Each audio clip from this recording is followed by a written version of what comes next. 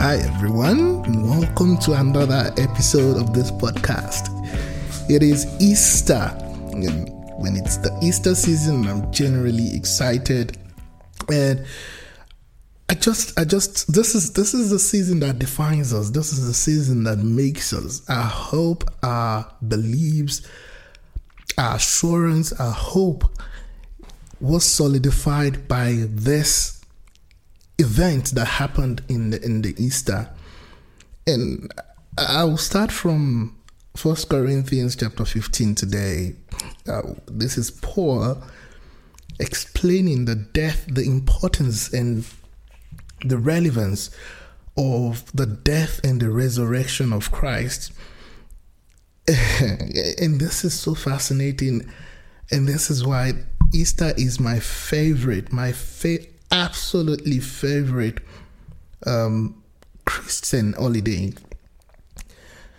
because this is what everything is all about. This is all our hope is all about.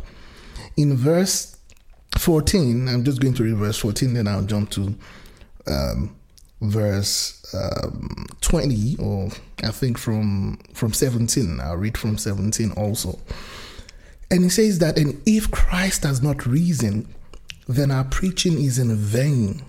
I'm reading from the Amplified Version. So in vain, there's an explanation for that in vain. And it amounts to nothing.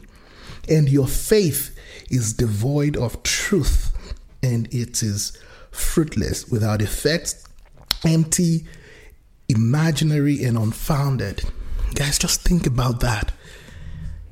Just think about that. Our entire faith is based on Christ the Messiah resurrecting. First, his death is important in the substitutionary atonement of our sin. Then his resurrection is what we based our hope on. There can be a lot of argument made against Christ and his divinity. The only hurdle that no one has gotten over or has gotten past is this issue of his resurrection. It is the most compelling argument ever that makes Jesus unique from any other person that has lived in history. I know a lot of people will try to argue, no, the historical Jesus is wrong. The historical Jesus didn't exist. There was nothing like that. This is all fable. These are histories that's been written. I'll just tell you, go investigate. Go and look at the evidence. It is overwhelming. And everyone, both secular, conservative or liberal, whatever the name you want to give the scholars that have looked at the evidence, they haven't been able to get around this. In fact, anyone that is being intellectually honest will tell you that there is overwhelming evidence that Jesus was an actual man and that he died. He was crucified. Not only verified by the scriptures, it was verified by other non-biblical sources historically. And he lived and he died. The Romans testified that they killed him. And of course, there are thousands of witnesses that saw him on the third day. And that's why Paul, Paul and Peter and all these other guys, you will see repeatedly in the New Testament, they will keep saying that Jesus whom you crucified is the Messiah, and we saw him. You know, this is mind-blowing. The first thing you should think about is, why didn't anyone come up to refute their claims? Because they couldn't refute their claims because there's an overwhelming number of people that actually saw this man after he was publicly crucified. He was publicly dragged. He was publicly killed, and he was locked in a guarded tomb, because these Romans, they already are prepared for any eventualities because they've heard rumors. I mean, Jesus didn't make it secret. He didn't make it hidden that he was going to die and is going to wake up again. He had been teaching about his death and his resurrection. Now, albeit some in parables, some explicitly to his disciples. So they knew somehow that this guy can play trickery, and that's why they put a guard by the door. It is a slap, or it was a slap on the face of the Roman guys. You have to understand this. It is in their interest that what this man claims is not true. But the truth is, he rose. The tomb was empty. The guard fled because he was terrified. Then no one got near the grave until, that day that he rose up. The stone was rolled away. Jesus left the tomb. There was no other explanation for this. And there is nobody for them to say, this is the man that we killed. So you guys, you saw a ghost. There was nobody for them to refute the claim. Trust me, it was in their best interest to refute the claim, but they could not do it. And that's why it is beautiful. The story of the resurrection is beautiful. And countless people tried to explain things away. It just made them sound so ridiculous. Even the most intelligent people, they will try to explain it the way they just sounds absolutely ridiculous. This is the reason, and that's why Paul will keep going back to it. He will keep saying, now, if Christ has not risen, then we are preaching falsehoods. And you have to also understand that these were people that died. Literally, they were killed, boiled in hot water, impaled, all sort of death, crucified upside down, beheaded, stoned to death, just because they dared to stand on what they saw, what they witnessed. You have to believe this. No man will lay down his life on a lie. When you know something is a lie, you will not lay your life down on it. You can only lay your life down on something that you know to be true. Of course, if you are persuaded, if you are maybe bribed or whatever, you can't change your testimony from it being from the truth to the lie, but you won't die for that lie. You can only die for the truth. This man died for the truth because they just could not. They could not say what they were saying because that was the absolute truth. The more the government tried to silence them, the more the movement grew because they were discussing what was true. It's absolutely fascinating. And also challenging to us now when you think about the commitment, the level of assurance, the level of conviction that these people had. I mean, we're talking about not only the apostles, wasn't only the apostles that were persecuted and were killed. We had even the women, the children, 13-year-olds, 9-year-olds. If you read through the history of the church and you read about those people that were killed, it is absolutely gut-wrenching. But these people stood for the truth. And they could say things like this that Paul was saying in verse 14 of 1 Corinthians 15. He can boast. This is actually boasting. He's trying to prove to them that, look, there is no way around this. This is absolute truth. If this thing didn't happen, then our preaching would have been in vain. Our preaching is in vain. Our faith is nothing. And in verse 17, it says, and if Christ has not risen, or if Christ has not been raised, your faith is mere delusion. futile, fruitless, and you are still in your sins. That is retaining the sin. He's just saying all that because all this forgiveness that we'll talk about, all this abundance, all this life, the hope that we'll talk about, it is all underpinned by Christ being raised from the dead. If we didn't have that evidence, if it didn't die, that's one thing. If it didn't resurrect, that's another thing. But it did all these things. And of course in verse 19, this is fascinating. He said, if we who are abiding in Christ have hope only in this life. This is after he said that that Christ was alive. Not was alive. Like Christ was risen. If he had not been raised from the dead, then we will have nothing. And he's saying, even if we have we who believe in Christ, if we have hope only in this life, and that is all, and there's nothing after that, then we are of all people most miserable and to be pitied. You see, this is the absolute confidence that we can have in Christ. And in this season, this season guarantees us. This season should give us confidence. This season, if we have a deeper reflection on what Christ did, on what the scripture teaches, we will have absolute hope in the future to come, in the future, in the world, in the age to come.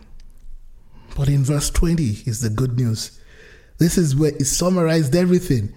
That we don't need to keep speculating. We don't need to keep beating around the bush. We don't need to keep deceiving ourselves. We don't need to keep debating or arguing over this. In verse 20, it says, but the fact is that Christ, the Messiah, has risen from the dead, and he became the first fruit of those who are fallen asleep, that is in death. Absolutely fascinating.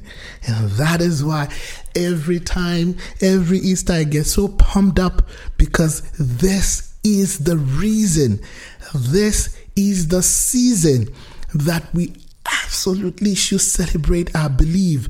This is the time that we absolutely should be going out there and really just telling people about Christ.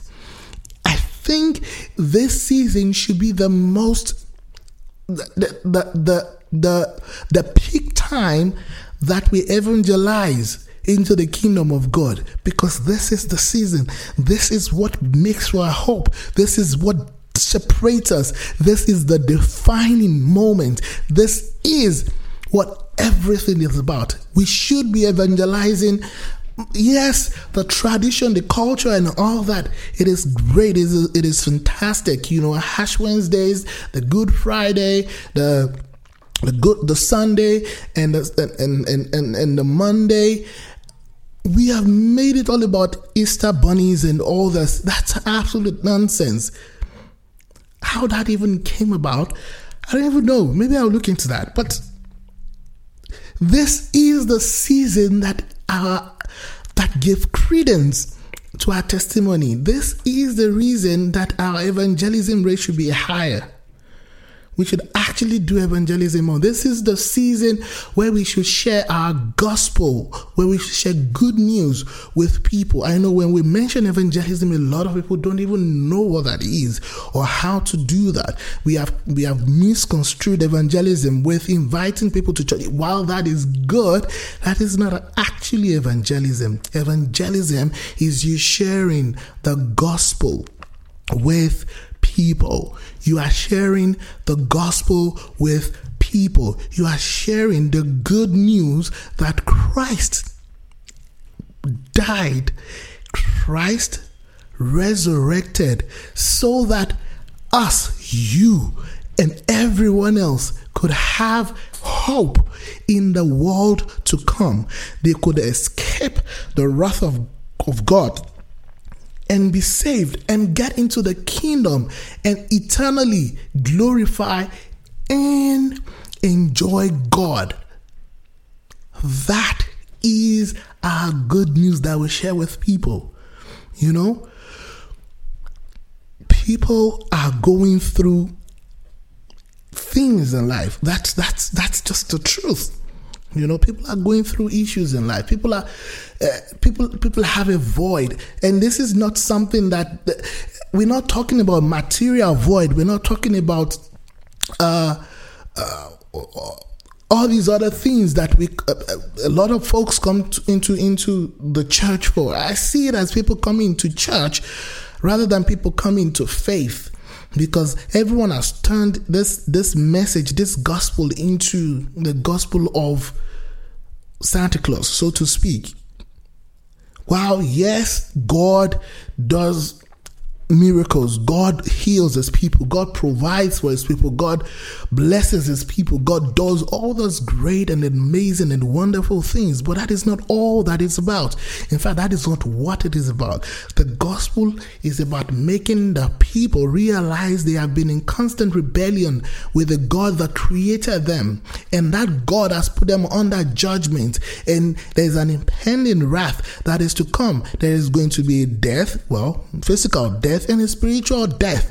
And man without God is man without hope. Man without God is man without meaning. Man without God is man without purpose. Man without God is man without significance. Man without God is man without himself. Man without himself. And that is what this is about. See, people have the void in their life, no matter how rich or whatever, intellectual, whatever it is. We are created to glorify, to worship and glorify God. Sin in the Garden of Eden made us lose that capacity or capability to do that. And ever since then, a void has been created in the heart of man. No matter how happy a man seems, no matter how fulfilled a man seems, only God completes a man. Man needs God. If man doesn't have God, man is hopeless. And that is why every man needs the gospel. Every man needs the good news that the relationship between you and your creator, the God that gave you life, the God that gave you, that can give you meaning, the God that can give you true significance, the God that can give you true purpose. The relationship that was previously severed has been bridged. And that is the gospel. That is what we take to people to say, look, you need this God. You need to return to this God. You need to forsake your way, to repent of your ways. You repent of your ways and you get back into the right relationship, into the right standing with this God. And Jesus Christ has made this possible. How do we know this? Because he came. He told us that is his mission. He told us that is what he's going to do, and he actually did it. A man will say jokingly, I think Frank Turek would say that if a man tells me he's going to die and rise up again on the third day, and he actually did that, I have a natural inclination to believe him. That is the thing, because no one actually does that. So this is the period where we should go out actively and actually tell people about the gospel of Jesus Christ. It is all about him. It is all about his message. It is all about all that he has done. It is all about his lordship. It is all about him and the relationship he gave up his life so that we can have, and of course all these other things that he has given them, that he has made available for us. Man needs God. So we should take this season to evangelize, but to tell people about this Christ that they have been missing in their lives and all that he has done. In fact, it's a perfect way to evangelize. Just simply explain what Easter is. Just tell them what Easter is. That is the message of Easter. It is the message of Easter. Hallelujah. It's absolutely fantastic news. So Easter is my favorite season, obviously, you can tell that. And I will encourage you to go out this season or every other season, but most especially this Easter, pray and ask God to lead lost souls your way, to give you the opportunity to share the gospel, and you'll lead people to Christ. Only the message of the gospel can transform a world that has gone berserk, a world that has gone upside down. Everything is upside down right now. Only the gospel can bring back a semblance of normalcy, not even normalcy, a semblance of good back into this world. Do that. Stay blessed. Amen.